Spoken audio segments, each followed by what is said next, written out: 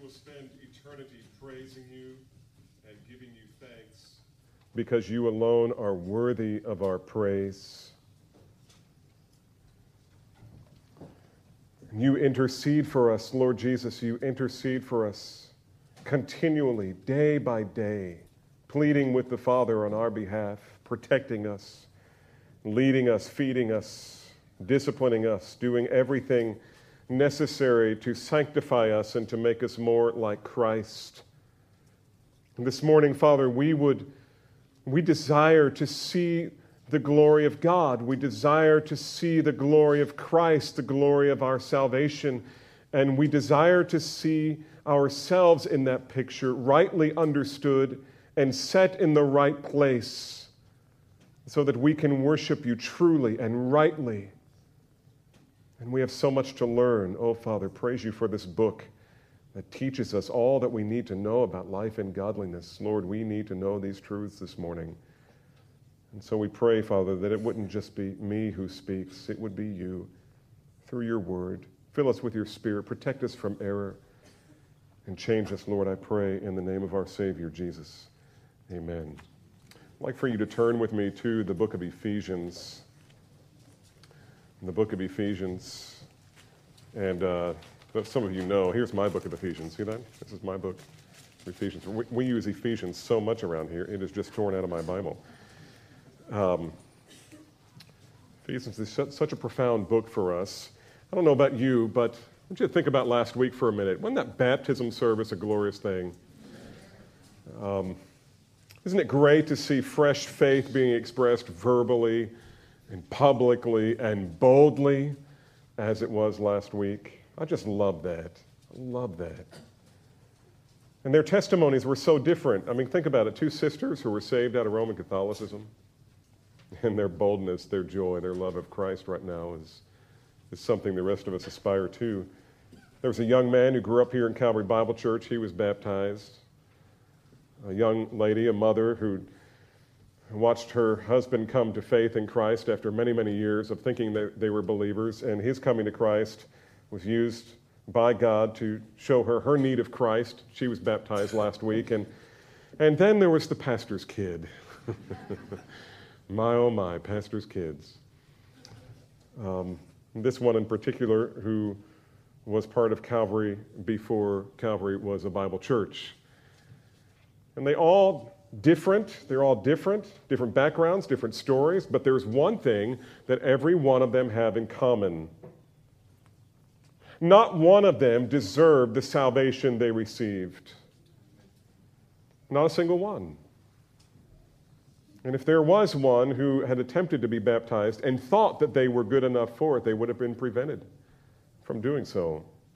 Every one of them had come to a point in their lives that they realized what a wretched sinner they really were, how contemptible their heart was before God, how dark, how black, how wicked, how evil. As Jeremiah says, it is deceitfully wicked above all things. Who can understand it? Interestingly, the next verse says, I, the Lord, know the heart. I know your heart. I know your condition. And every one of these people believed that, and they testified to it. Their desperate need for reconciliation with God, their desperate need for the cross of Christ and his resurrection, his blood, his righteousness. And this is the way it is with everyone who comes to know Christ. Romans chapter 4, verse 5 has become one of my favorite texts because it so helped me about 2 years ago when I was counseling a brother. This so helped me and him understand the gospel as it should be understood. When it says, Romans 4:5, here it explains, Paul explains that, very simply stated, God justifies the ungodly. God declares righteous those who are unrighteous. He justifies the ungodly. Now, what does that mean? Well, let's think first about what it doesn't mean. This is what it doesn't mean. God justifies the ungodly. What it does not mean is that God's grace is so expansive and powerful and all-searching that it is not only able to justify the righteous, but can reach to the furthest extremity and even rescue the unrighteous. It's not what it means. Some of you are thinking, that's what I thought it meant. It's not what it means. God justifies the ungodly. You know what it means? Here's what it means. The only people whom God justifies are the ungodly. The only people.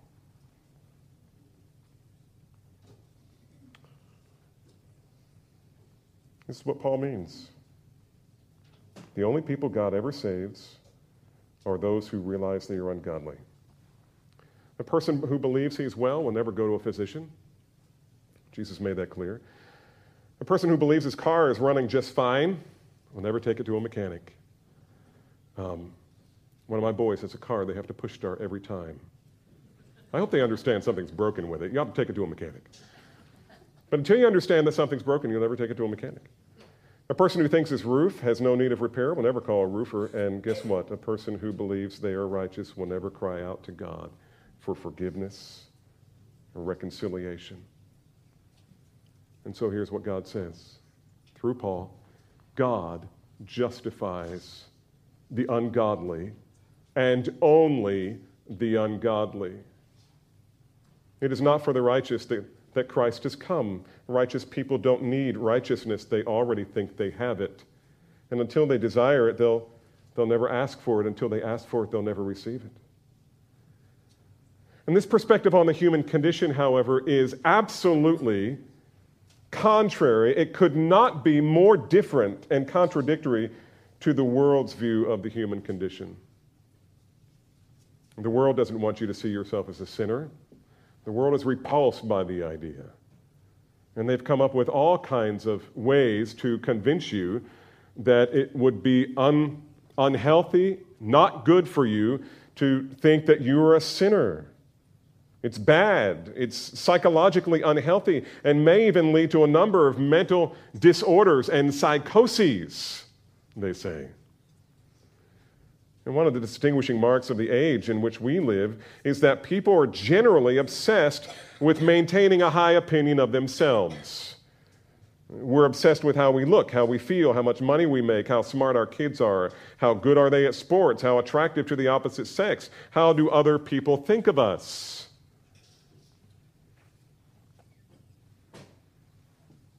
And so we buy things that we can't afford with money we don't have to impress people we don't know.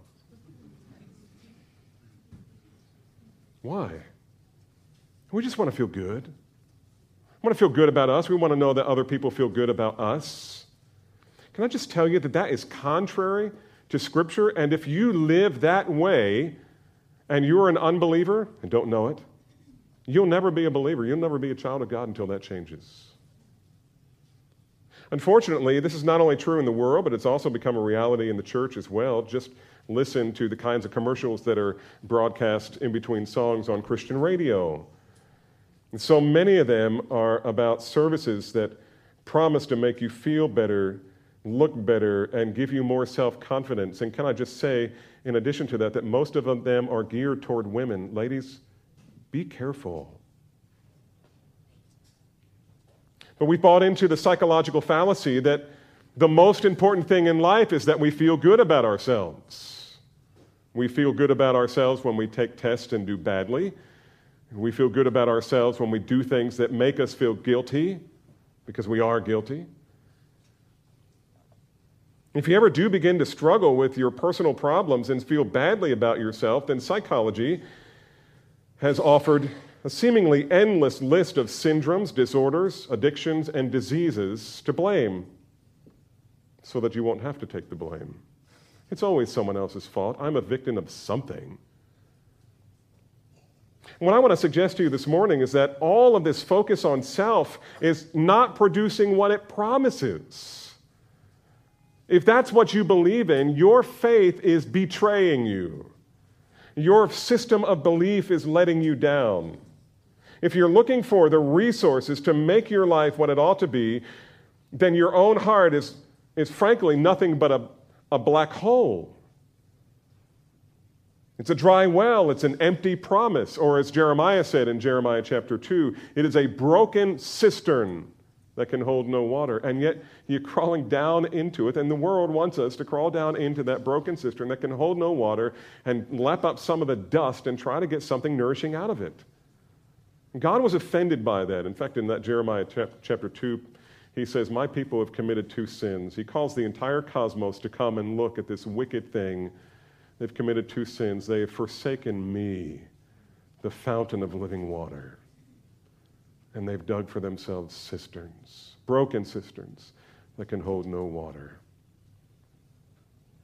And that's just the reality of who we are, and our propensity is to do that. We seek for that satisfaction in entertainment and in pleasure and in our work and in all the places, being liked by other people, all the places that are just dead ends and don't lead us to God. The doctrine of self-esteem is a bill of goods. Your inner child is nothing but a phantom of Freudian imagination. And any pursuit of a truly abundant life that sets its course on the shadows of self-worth is, frankly, it's sabotaged from the start. You'll never get there because that is not the way. The Apostle Paul knew nothing of such introspection. He looked for nothing in his heart that was good to sustain him. He understood that the really important things, the really important truths in life are never going to be found from within. Believe in yourself was not part of his vocabulary. It was contrary to his vocabulary. He had discovered that everything he had ever achieved for himself in reality amounted to nothing more than a pile of garbage. In fact, that's the polite use or the polite translation of the word skubala there. It means dung, and you can say that in other ways. But that's what it was to him.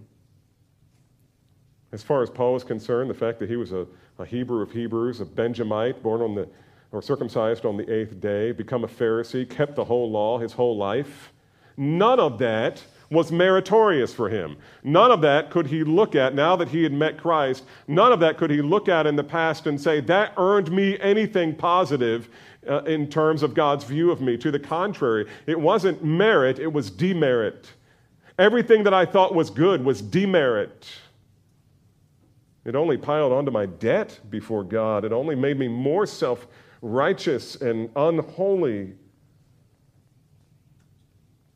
It was all worthless and counted not one whit in the economy of God. And so he writes this letter to the Ephesians. And he reveals a life of true meaning and value and purpose in the eyes of God. And he doesn't play the pop psychologist. He doesn't tell us to believe in ourselves or tap into our power of positive thinking.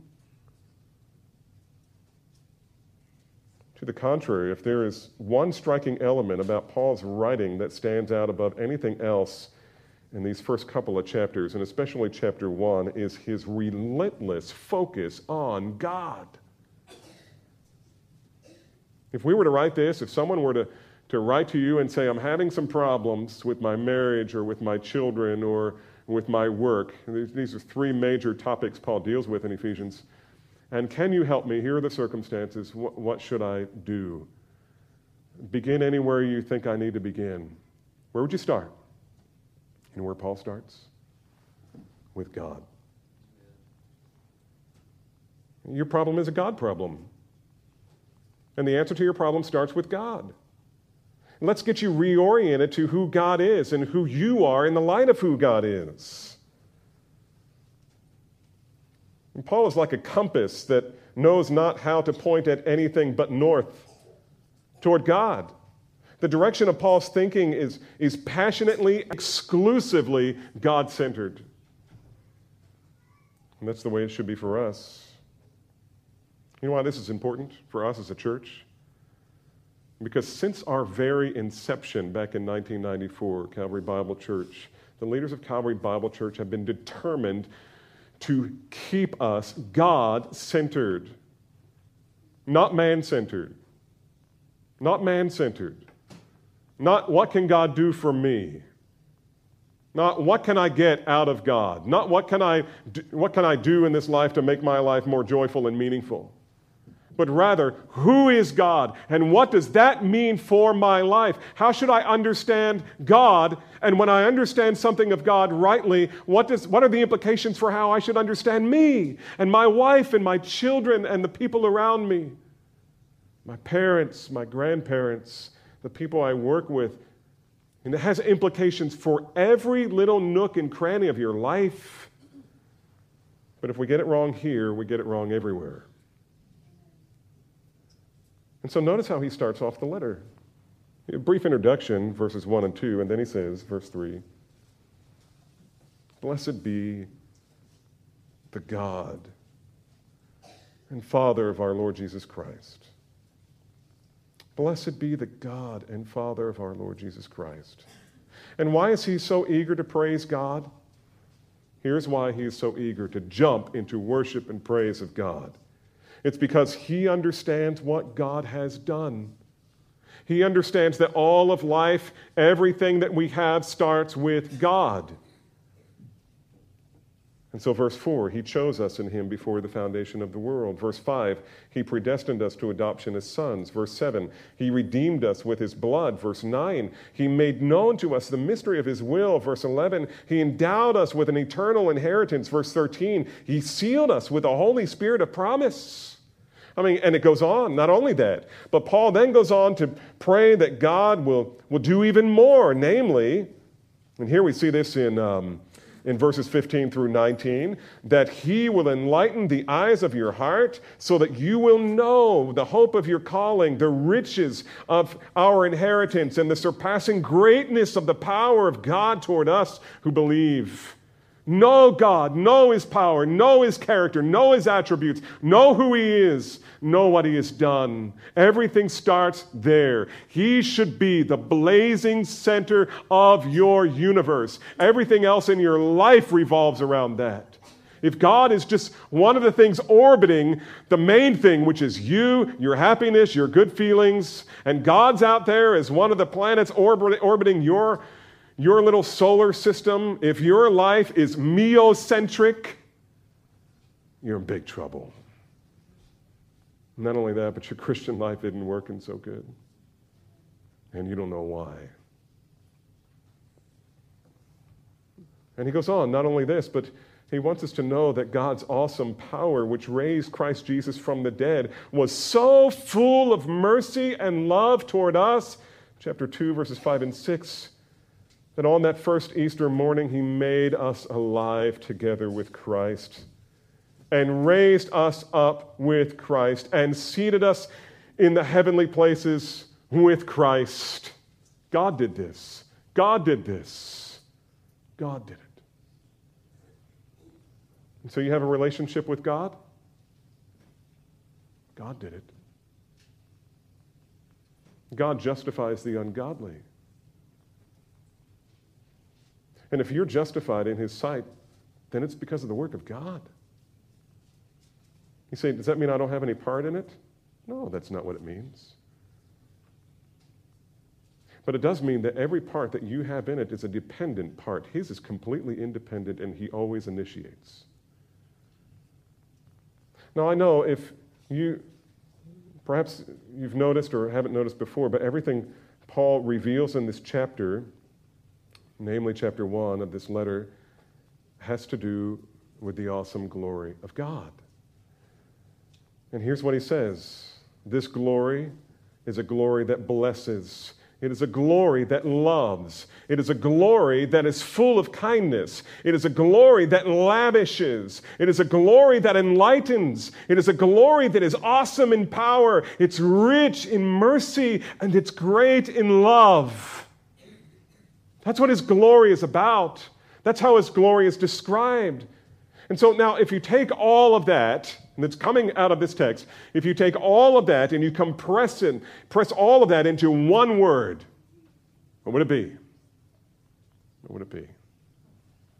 Let me suggest a word. Grace. It's grace. All of it. All of it. Everything he said in chapter 1 about God You could take it and compress it all into one word. It's grace. It's amazing, amazing grace. It's boundless, it's free, it's provoked by nothing outside of himself. He is a God of grace, and he would be that if no human being ever existed. But he created us so that attribute and all of his attributes could have an object to bestow upon. And we are the objects of his grace, his mercy, his kindness, his love. Everything Paul says here reveals one awesome truth about God, namely that he is infinitely gracious to all who believe. And that is the essence of his glory as far as our relationship to him goes. But if you're tracking with what Paul is saying here and what Paul typically says in his theology in Romans and Galatians and everywhere else he talks about salvation, if you're tracking with him rightly, then you probably find yourself asking a question. In fact, Paul here, I think, anticipates that we're going to ask a question when we get to this point. He knows that if we're tracking with him about how gracious God has been and how he's the initiator and we are always the responder, sooner or later, we're going to ask the obvious question: why? Why? Why does God choose to reconcile the ungodly and only the ungodly? Why did God choose to reconcile me? You don't know my heart. You see me as the pastor of this church, and you may think well of me. You don't know my heart. You don't know my past. Why, God, would you save me? And some of you, frankly, here are thinking, I'm too unworthy of God. I'm too much of a sinner. And you think that only because you don't understand. And frankly, you're making too much of yourself. You're making yourself, your sin, out to be greater than God. And you need to repent to God's glory and to your own joy. And so why? Why does he save us? Why is he doing all of this in terms of pouring out all of this blessing upon blessing upon blessing, lavishing us, and choosing to do it even before the foundation of the world? We understand enough about ourselves to know that we don't deserve it. And if we didn't know that before we came to the book of Ephesians, then a brief look at verses 1 through 3 of chapter 2 ought to wrap that up. I mean, look at chapter 2, verses 1 through 3. How's this for self-esteem? And you were dead in your trespasses and sins. That helps. I feel better about myself already. In which you formerly walked according to the course of this world, according to the prince of the power of the air. Who's that? Satan. You used to follow him. Of the spirit, that's Satan, that is now working in the sons of disobedience. Among them, we too. We all formerly lived in the lusts of our flesh, those passionate desires that were driving us away from God, indulging the desires of the flesh and of the mind, and were by nature not good, but children of wrath, children who deserve the wrath of God, even as the rest. That's where biblical anthropology starts. Dead in your transgressions and sins, enemies of God, without hope, without God in this world. And so the question is, in light of what God says about us, why is God being so gracious to us? Us, we who deserve wrath. Why is God being so gracious to us? And the answer to that question is in verse 7. And so he writes, so that. Well, that's an important statement. Anytime you see so that, you should probably underline it or highlight it or circle it or do whatever you do on your Kindle or your iPad or your iPhone or your Android that you're doing right now. Just highlight so that anytime you see it, because he's telling you purpose, God's purpose here, God's purpose. Why does God do this? So that in the ages to come, he might show the surpassing riches of his grace in kindness toward us in Christ Jesus. Why, God? Why are you doing it? So that there is a day that is to come when I will unveil the riches of my grace in showing kindness to you who are undeserving. That's why. That's why. And that's why the first two words of verse 4 are so glorious. But God. And we were dead in our transgressions and sin. We were following Satan. We were being ruled by the lust of our flesh. We were children of wrath. But God. Not but you. Not but the preacher. Not but the Christian concert or the seminar. But God. But God what? Being rich in mercy? Notice the appeal is not first of all to his action. It's first of all to his character, his attributes.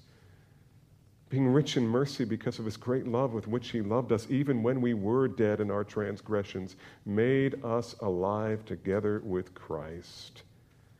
You think about the resurrection? God made Christ, who was dead, come to life. That's what salvation is like. God said to Lazarus, Jesus said to Lazarus, Lazarus, come forth. Perfect picture of salvation.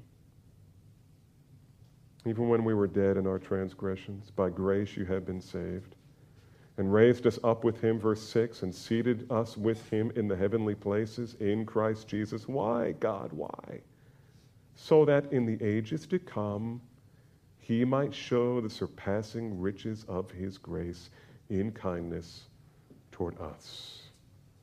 So there's your answer. You see, God has a goal.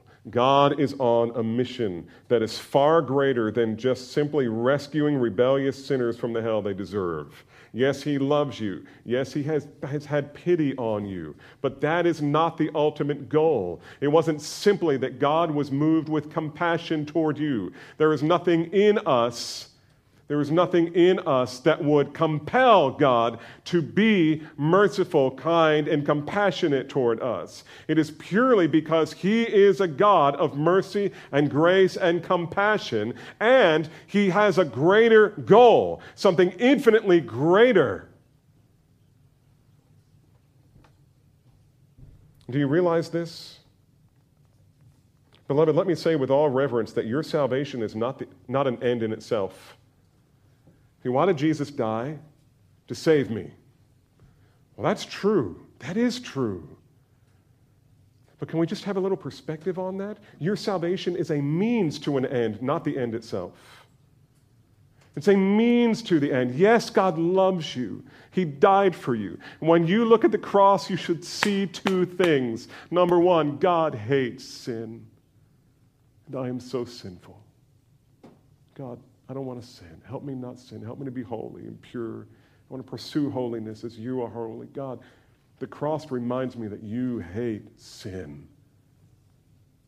But on the other hand, the cross reminds me of how much you love me. You love me. And the scriptures are full of this truth. The reason that Jesus died is because he loved you, but that's not the final goal. The ultimate goal is much deeper, much weightier, much higher, much more securing.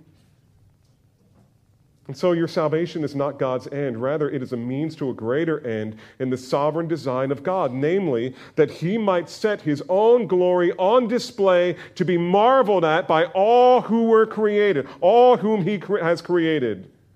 And that's the ultimate goal. That all creation would bow before him and say,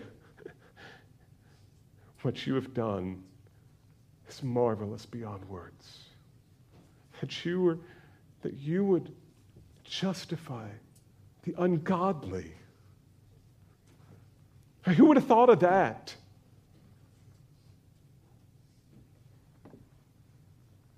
And this is an awesome truth.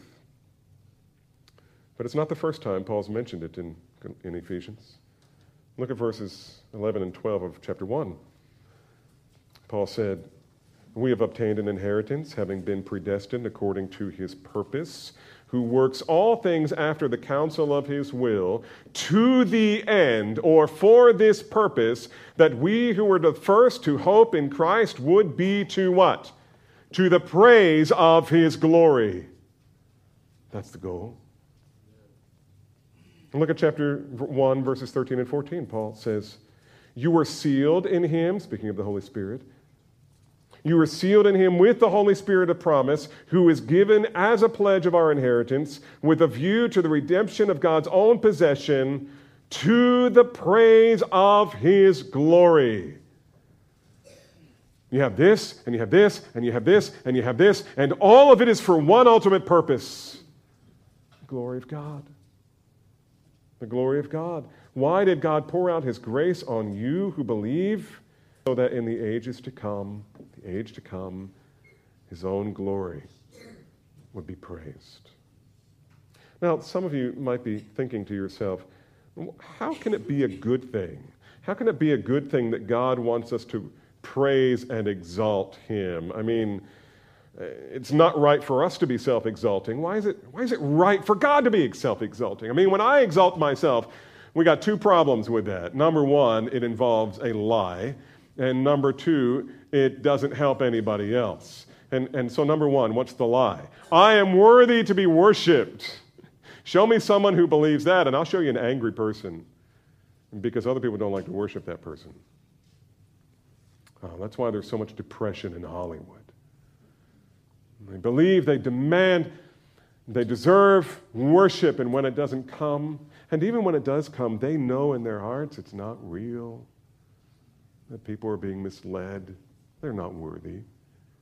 And so it's a lie. That's the first problem. Secondly, it doesn't demonstrate love to other people. It's not for their good. To demand that you worship me is not for your good. It's for my own selfish pleasure. That's the only reason, and that's the only effect. That's why it's not okay for me to do. When I ask other people to worship me, tacitly demand that people worship me, it's not good for them, and it's based on a lie that somehow I'm worthy to be worshipped. But you know what? That's not true of God. There are some things that are right for God to do that are forbidden for us to do. It's wrong for us to be self-exalting because it's not in the best interest of other people. Here's what love dictates. Love dictates not that I get other people to bow down to me, but rather that I serve them and look out for their greater good. To love is to give whatever I have that you need because God wants me to. That's love. For God so loved the world that he gave. I hope we're learning that as a church. And so what does love require of God? First of all, God is worthy to be worshiped because he is God. But secondly, love demands that God call us to worship him. Love requires that God calls people, listen to this, that God calls people to prize, to delight in, to treasure that which is infinitely precious and valuable above all things for their own eternal joy. And so God's duty is to point you to that which is most glorious, that which is most satisfying, that which is true and real and worthy to be praised for your good. But here's the thing. In his case, that thing that is most highly to be treasured, praised, and worshiped is none other than himself. He is the ultimate good.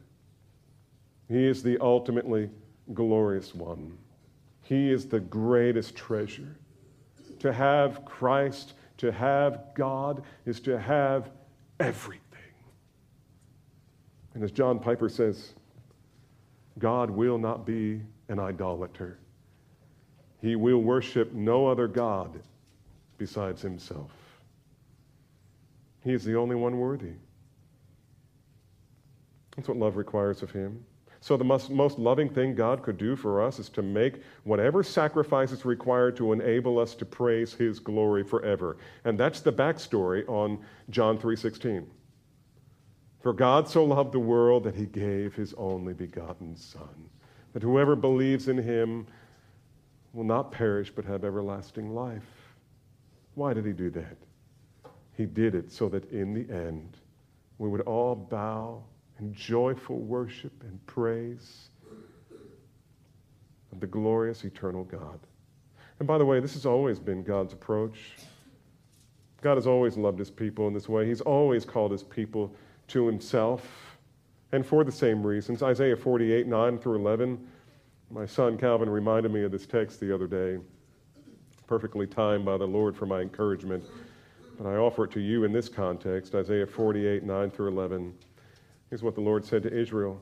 For the sake of my name I delay my wrath against you, and for my praise I restrain it for you, in order not to cut you off. Behold, I have refined you, but not as silver. I have tested you in the furnace of affliction. For my own sake I will act. For how can my name be profaned, and my glory I will give to none other? There's one thing that God is most passionate about and must be for our good, and that is his own glory. And by the way, have you ever considered the fact that God does not only want to set his glory on display for us to see? There are others that God would have see his glory and be amazed by it. He also set his plan in motion so that the heavenly host, both angelic and demonic, might see it and be amazed. You say, really? Where do you get that from? Same context, except chapter 3. Look at verses 8 through 11. Here's Paul. To me, and notice the perspective, the great apostle Paul, to me, the very least of all the saints, his grace was given to preach to the Gentiles the unfathomable riches of Christ, and to bring to light what is the administration of the mystery which for all ages has been hidden in God who created all things, so that, look at there's another purpose statement, so that the manifold wisdom of God might now be made known through the church to the rulers and authorities in heavenly places. And this is in accordance with his eternal purpose, which he carried out in Christ Jesus our Lord, in whom we have boldness and confident access through faith in him. Beloved, it's the same thing. Except now he's telling us that he's going to magnify the glory of his grace and his wisdom toward us in saving us by the death of Christ. He wants not only us to see that on that day and bow down, as we read earlier today or sung about earlier today, but also for all of the heavenly host to bow down and worship. And that's what will happen. And that day every knee will bow. And in a sense, God is out to vindicate his own wisdom before the eyes of rulers and authorities in heavenly places, especially the demonic host, especially Satan. To them it seemed foolishness to send God's only Son down to earth to save a bunch of self-willed, self-consumed, condemned sinners. I mean, doesn't a holy God just give people what they deserve? But God's plan was rooted in infinite wisdom, deeper wisdom. Wisdom that came from before the creation of the world. Rooted in the eternality of God himself. He would save sinners, that the entire cosmos would bow down in wonder, awe, and praise of God himself. You know what that's going to look like? Turn with me to Revelation chapter 7. Just a taste of it. I mean, it's like looking through the knothole of a fence, right? We get a little picture of it, and we're not sure entirely of what we're seeing, but it's glorious. Revelation chapter 7. Here's what we find. Verses 9 through 17, John says, after these things, God is just showing him all kinds of things. After these things I looked, and behold, a great multitude which no one could count, from every nation and all the tribes and peoples and tongues, standing before the throne and before the Lamb, clothed in white robes, and palm branches were in their hands. And they cry out with a loud voice, saying, Salvation to our God, who sits on the throne, and to the Lamb. And all the angels were standing around the throne, around the elders and the four living creatures, and they fell on their faces before the throne, and they worshiped God, saying, Amen. And blessing and glory and wisdom and thanksgiving and honor and power and might be to our God forever and ever. And all the hosts said, Amen. Amen. And to one of the elders, then one of the elders answered, saying to me, These who are clothed in the white robes, who are they? And where have they come from? And I said to him, My Lord, you know, which is just a polite way of saying, I don't have any idea who those people are. And he said to me, These are the ones who come out of the great tribulation. And they have washed their robes and made them white in the blood of the Lamb.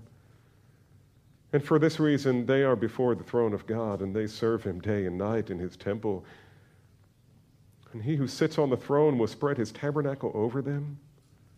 They will hunger no longer, nor thirst any more, nor will the sun beat down on them, nor any heat, for the Lamb is in the center of the throne.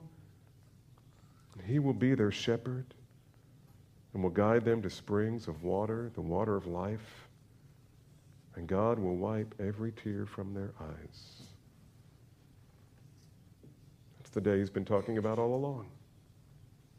The day when every knee will bow and every tongue will confess to the glory of God the Father that Jesus Christ is Lord. And beloved, someday the curtain is going to be drawn back, and God is going to say, Look at them. Us. Look at them. Look at what I have done. And we will be breathless. And there will stand his church, saved by God's kindness and his grace alone. And then his wisdom will be vindicated. Then every knee will bow before him and give him the glory that's due his name. Okay, this is Ephesians 2, 7 through 10. But here I've spent almost the entire time on verse 7. I mean, what about verses 8 and 9? I mean, those are the ones we memorize, right? I mean, I would dare say that most people in this room could quote, maybe with a little help, Ephesians 2, 8, and 9. I mean, you've been to Awanas, you've been to Sunday school, you've learned this. Sometime in your life, if you're a Christian and been along in church for a long time. But do we truly understand the context? Do we understand what Paul is saying in these scriptures? We tend to memorize scriptures out of context to our own hurt. And so the purpose of this, the reason I invested all of this time in verse 7 is because I believe that unless we have a handle on verse 7, then verses 8 through 10 are not going to be as clear to us as they ought to be. And we might miss Paul's point. By grace you have been saved. Now, usually when we memorize from this text, we only work on verses 8 and 9. But notice Paul's flow of thought does not end until we've read verse 10. So let's read it all together, or quote it. And here we go. For by grace you have been saved, through faith, and that not of yourselves, it is the gift of God, not of works, lest any man should boast. For we are his workmanship, created in Christ Jesus for good works, which God prepared beforehand that we should walk in them. What a glorious text. But what I want you to notice is the very first word, for. In the Greek, it's the word gar. For. You say, are you really going to camp out on that? Yep. It's so important, beloved. We need to understand how to study the Bible. This is basic. When you see for or therefore, you need to ask, wherefore is that therefore? That's what I was taught. Why is it there? What is for? 4 points backwards. For says, if you're going to memorize a verse out of context, at least pay attention to the grammar. For points back to something that is an interpretive key to what he's about to say. You have to understand what has come before you can understand the next verse. For by grace you have been saved. If you jump to the by grace you have been saved, then you've missed a major section of his flow of thought, and a very important one. And so the for tells us that what we're about to read is inextricably connected to the previous thought.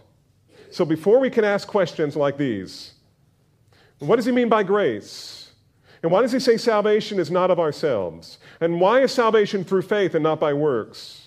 Why must it be a gift from God? Why does he exclude all human boasting from the salvation equation? What does he mean when he says we are God's workmanship? What does created in Christ Jesus, what does that mean? Before we explore any of those questions, we first must understand what comes behind the word for. And the truth that comes behind the word for is this: that God's purpose in saving sinners is so that in the ages to come, he might show off the surpassing riches of his grace in kindness toward us in Christ.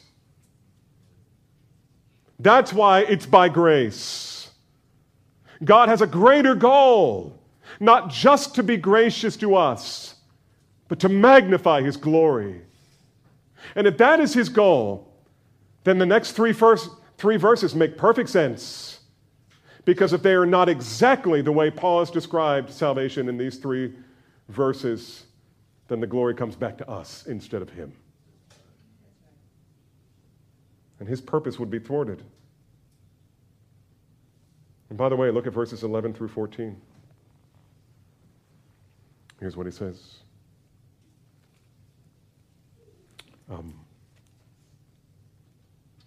So that in the ages to come, there might be a host without number who will find their eternal delight in praising him for his glorious grace. Is that in chapter 2? Chapter 1, 11 through 14. And we have obtained an inheritance, having been predestined according to his purpose, who works all things after the counsel of his will, to the end that we who were the first to hope in Christ would be to the praise of his glory. In him you also, after listening to the message of the truth, the gospel of your salvation, you having also believed, you were sealed in him with the Holy Spirit of promise, who was given as a pledge of our inheritance, with a view to the redemption of God's own possession to the praise of his glory. As I said, Paul's whole letter is, so far, is relentlessly Godward in focus. It's all about what God has done for everyone who belonged to him. And so why does he tell us that we have been saved by grace? It is so that we will understand that we are saved by God alone. Why does he say that it is not of yourselves? He says that so that we will understand that we are saved by God alone. Why does he say that it is by faith and not by works? He says that so that we would understand that we are saved by God alone. And why does he say that salvation is a gift? He says it because he wants us to understand that we are saved by God alone. And why is human boasting excluded from the equation? Because the goal of salvation is the glory of God alone. And what does he mean when he says that we are his workmanship? He means that salvation is the very handiwork of God alone. And what does he mean when he says that we are created in Christ Jesus? He means that we began life spiritually the same way man began existence physically. It was by the miracle of creation. God spoke and it came into existence. In fact, Paul uses that very same analogy in 2 Corinthians to say, this is what your salvation is like. Salvation is by grace apart from works, so that it would be by God alone, unto good works. Not by good works, but unto good works. We must never get the cart before the horse. Beloved, we always have to have this right. There's a reason why Ephesians is set up like it is. It starts with God and then moves to the problems of man. It must always start with God. It must always start with God. Paul does the same thing in his other letters. Read Romans. He doesn't even get to man's issues until chapter 12, and there's only 16 chapters. We must never get the cart before the horse. And honestly, when a church gets the cart before the horse, they'll be doing many wonderful things and never get to the real issues. Never get to the things that matter most to God. We must never put what we do in our salvation before what God did in our salvation. For as Paul says in Romans 11:36, from him and through him and to him are what? All things. All things. To him be the glory forever. And so you see, our salvation is all about the glory of God. We are saved by God alone, so that all the glory will be God's alone. And now the goal of our lives should be to zero in on God's goal for us, so that whether we eat or drink or whatever we do it for the glory of God. You know what that means? It means we understand that God's final purpose is that his glory would be magnified, set on display for all creation to wonder at.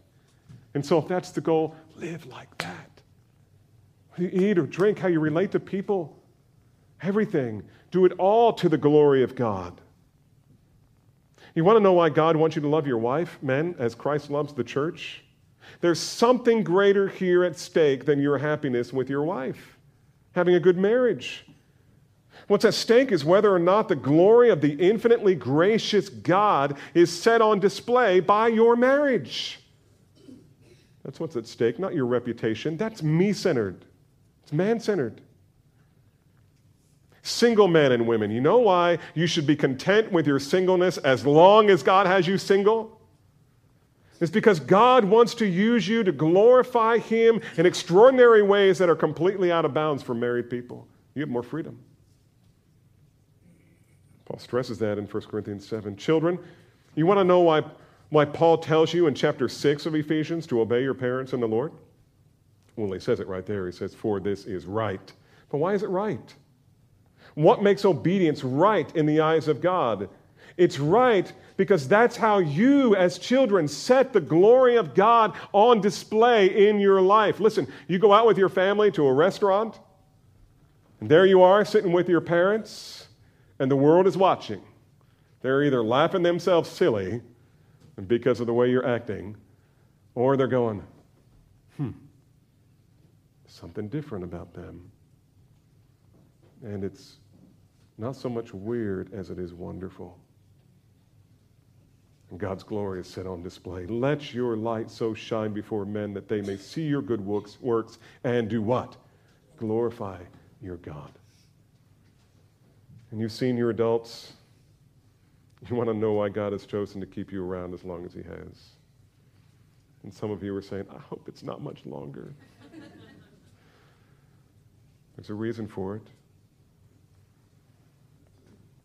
He wants to magnify his glory in your life in a way that can only be accomplished through older men and women who love Christ and who are suffering well. And maybe you're an older person who's not suffering. And God wants you to glorify, magnify, and adore him with a life of health. That's why. Beloved, here is our security in Christ. Here's our security. Here's our hope. Here's our confidence. Here's our purpose for living. It's all wrapped up in this. God has saved us not because we were worthy, but because his ultimate purpose is to set his own glory on display for creation to marvel at and to wonder at for all eternity. That's why you were saved, not because you were good, but because you were ungodly. There's your security. Don't get all wrapped up in, did I believe enough? Was I sincere enough? Was I righteous enough? Did I come to him with a pure heart? The answer to that is no, no, no, and no. But God. Isn't that it? And now we know why. And now we know why it has to be this way. And now we know how to live. And now we understand our calling, our purpose. All of it makes sense when we understand how God has revealed, what God has revealed about his mission. And it should make significant changes in the way that we live. And all of it is for God's glory and for our own unspeakable joy. Let's pray. Father, we are unworthy still, and our only worth is found in Christ. You loved us. You loved us even before the creation of the world. You loved us before we did anything good or bad, and you loved us when we acted badly. And then you saved us. By the blood and righteousness of Jesus Christ, you saved us. But not as an end in itself, but to this end, that you would be magnified and glorified in the salvation of sinners like me. Praise you. Praise you. We glorify your name now and will for eternity. Thank you for being our God. And by your grace, Father, may we be faithful children.